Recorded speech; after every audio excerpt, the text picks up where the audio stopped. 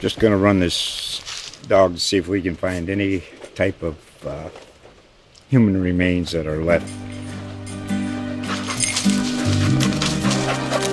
Listen to Where Secrets Go to Die, The Disappearance of Derek Hennigan. From the Detroit Free Press, a new podcast set in the woods of Michigan's Upper Peninsula. Available on Apple, Spotify, Freep.com, or wherever you get your podcasts. How did you choose what to include? Because the choices were many, I'm sure. I could have written another book, but, I had to stay within a parameter of this book is 450 pages. Oh, nice. And, it gets to be, it weighs 4 pounds, so you it's hard to pick and choose, but I could write another book. Yeah. I could easily write another book with adventures and experiences because they're 30 years. I mean, it's a long time. It's amazing. It really is amazing. Yeah. I guess, why did you decide to go from the travel angle this time as opposed to a recipe book with themes, like a themed recipe book? Well, I wanted people to have a, see the personal side of what Italy is all about through my eyes.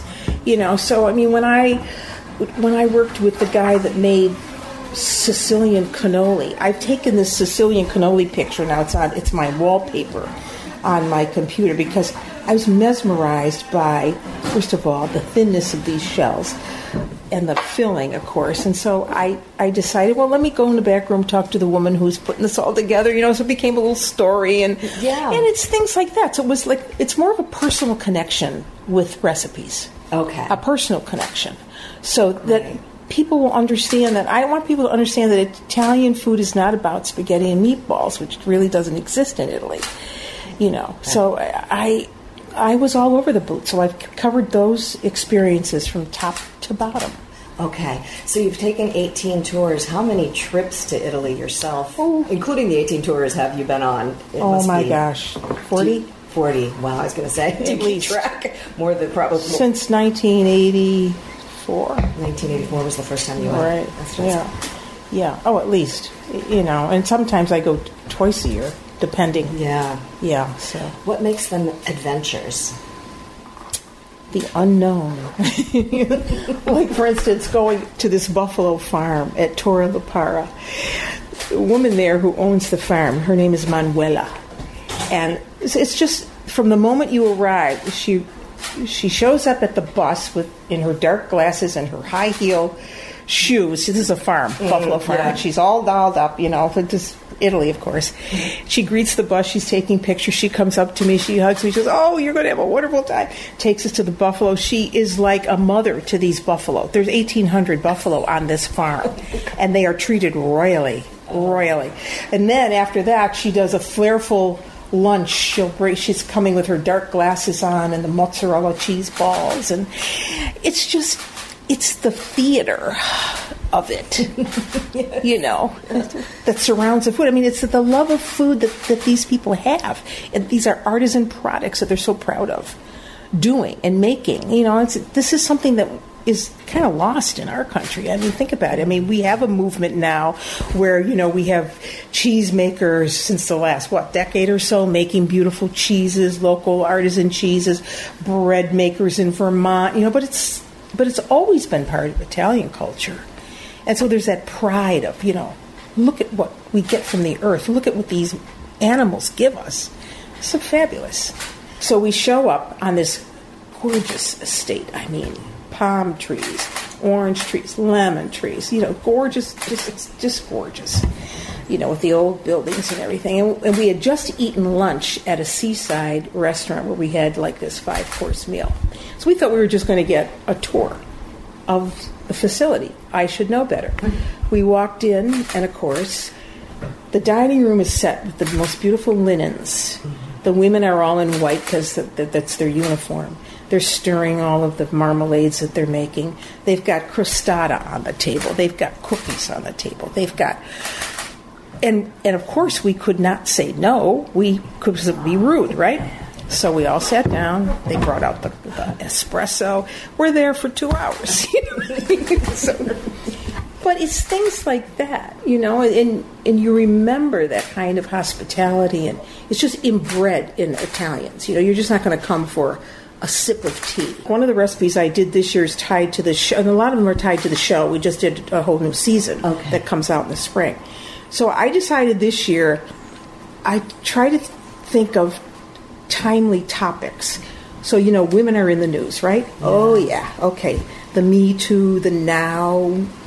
So I'm thinking, now, what's going on in Italy? Oh, yeah. March 8th is International Women's Day, right? Mm-hmm. International Women's Day. So I thought, what does Italy do for International Women's Day?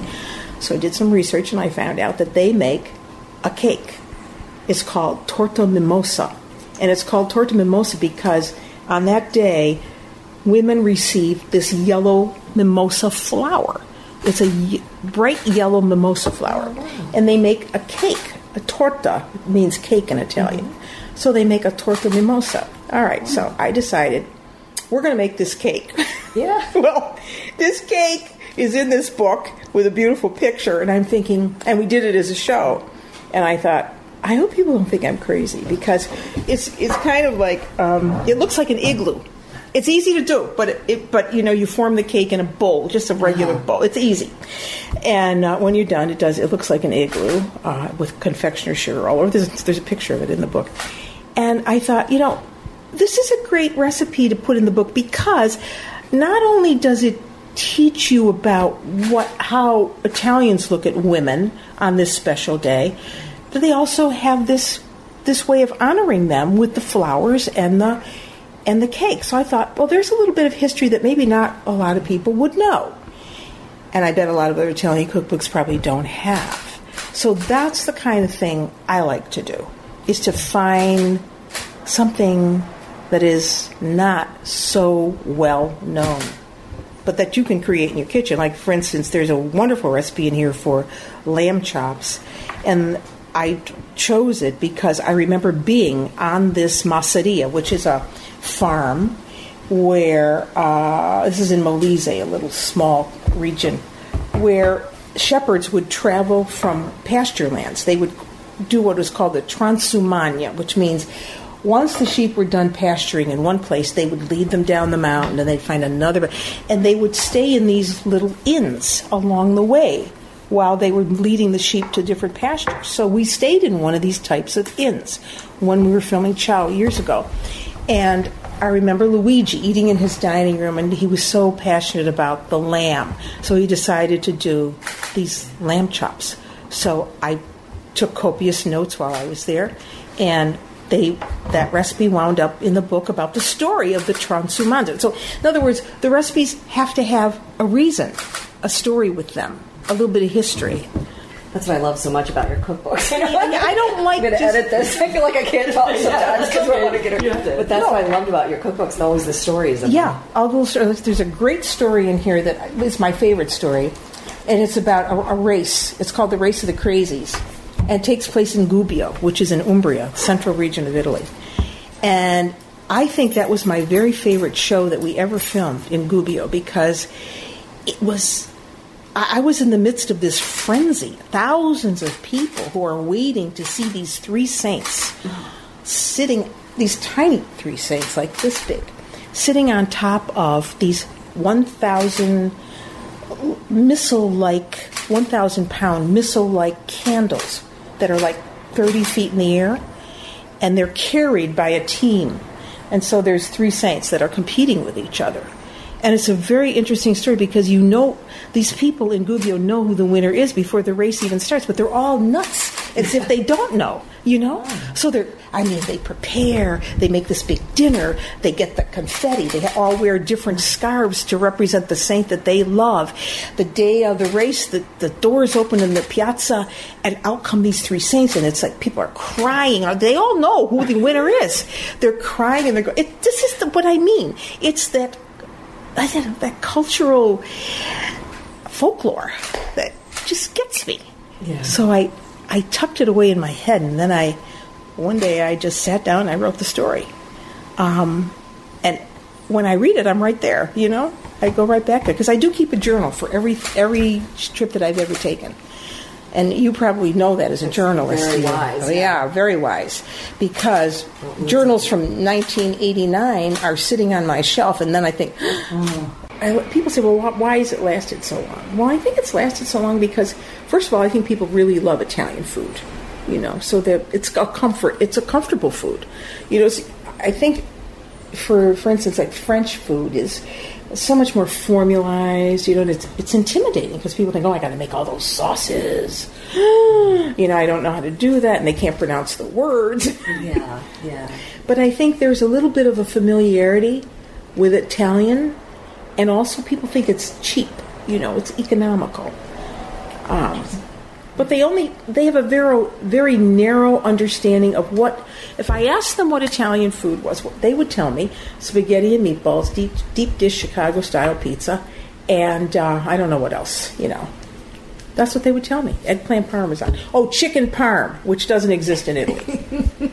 There's no chicken parm at all. Nope. Oh my goodness. So no chicken parm and no chicken mixed with pastas.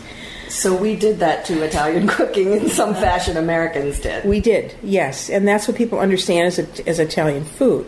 But then when they go to Italy, for instance, when I took the group to Naples the first time, this is the second time I've done Naples, I took them to a pizzeria in Naples. I said, you're going to eat real pizza now. So we went to a pizzeria called Il Presidente. It was named that because Bill Clinton had eaten there. So we go in. We've got the wood-fired ovens, right? You got the pizzaiolo. He's the guy that's making the pizza.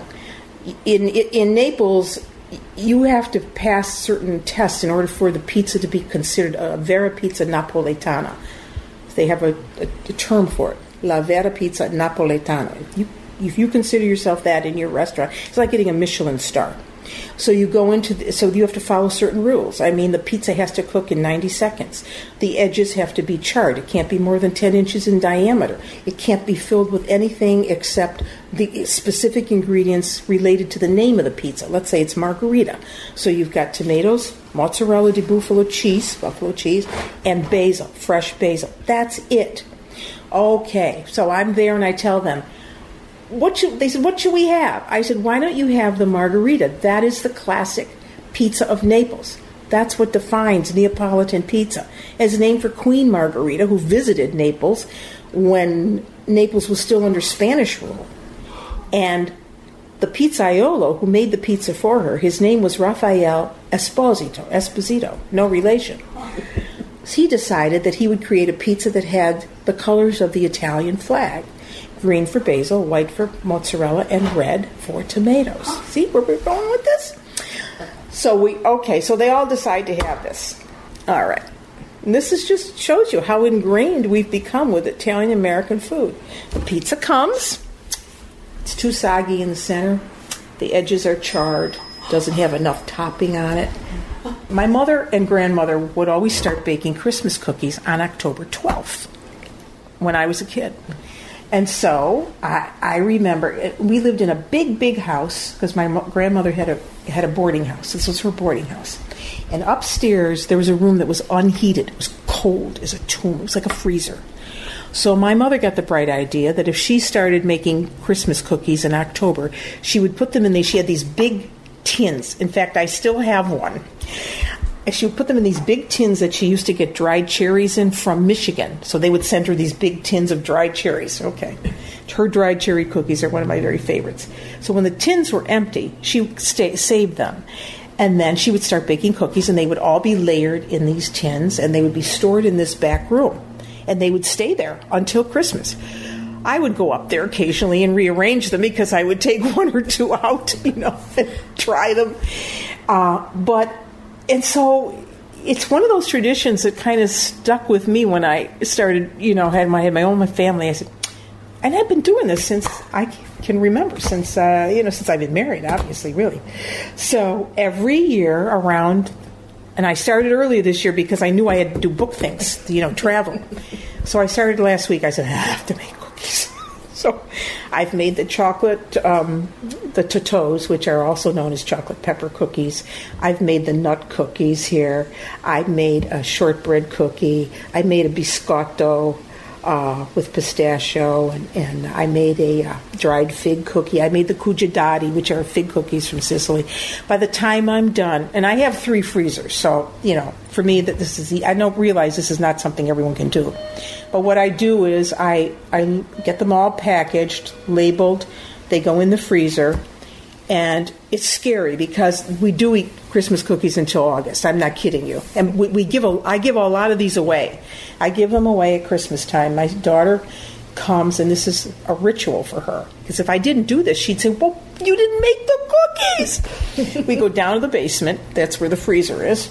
And I have a big, long table, longer than this. And then we take out, I've got boxes, pretty boxes, wrapping paper, all the stuff you need, and we box them all up. We have a list of people that they go to. Just going to run this dog to see if we can find any type of human remains that are left. Listen to Where Secrets Go to Die, The Disappearance of Derek Hennigan. From the Detroit Free Press, a new podcast set in the woods of Michigan's Upper Peninsula. Available on Apple, Spotify, Freep.com, or wherever you get your podcasts.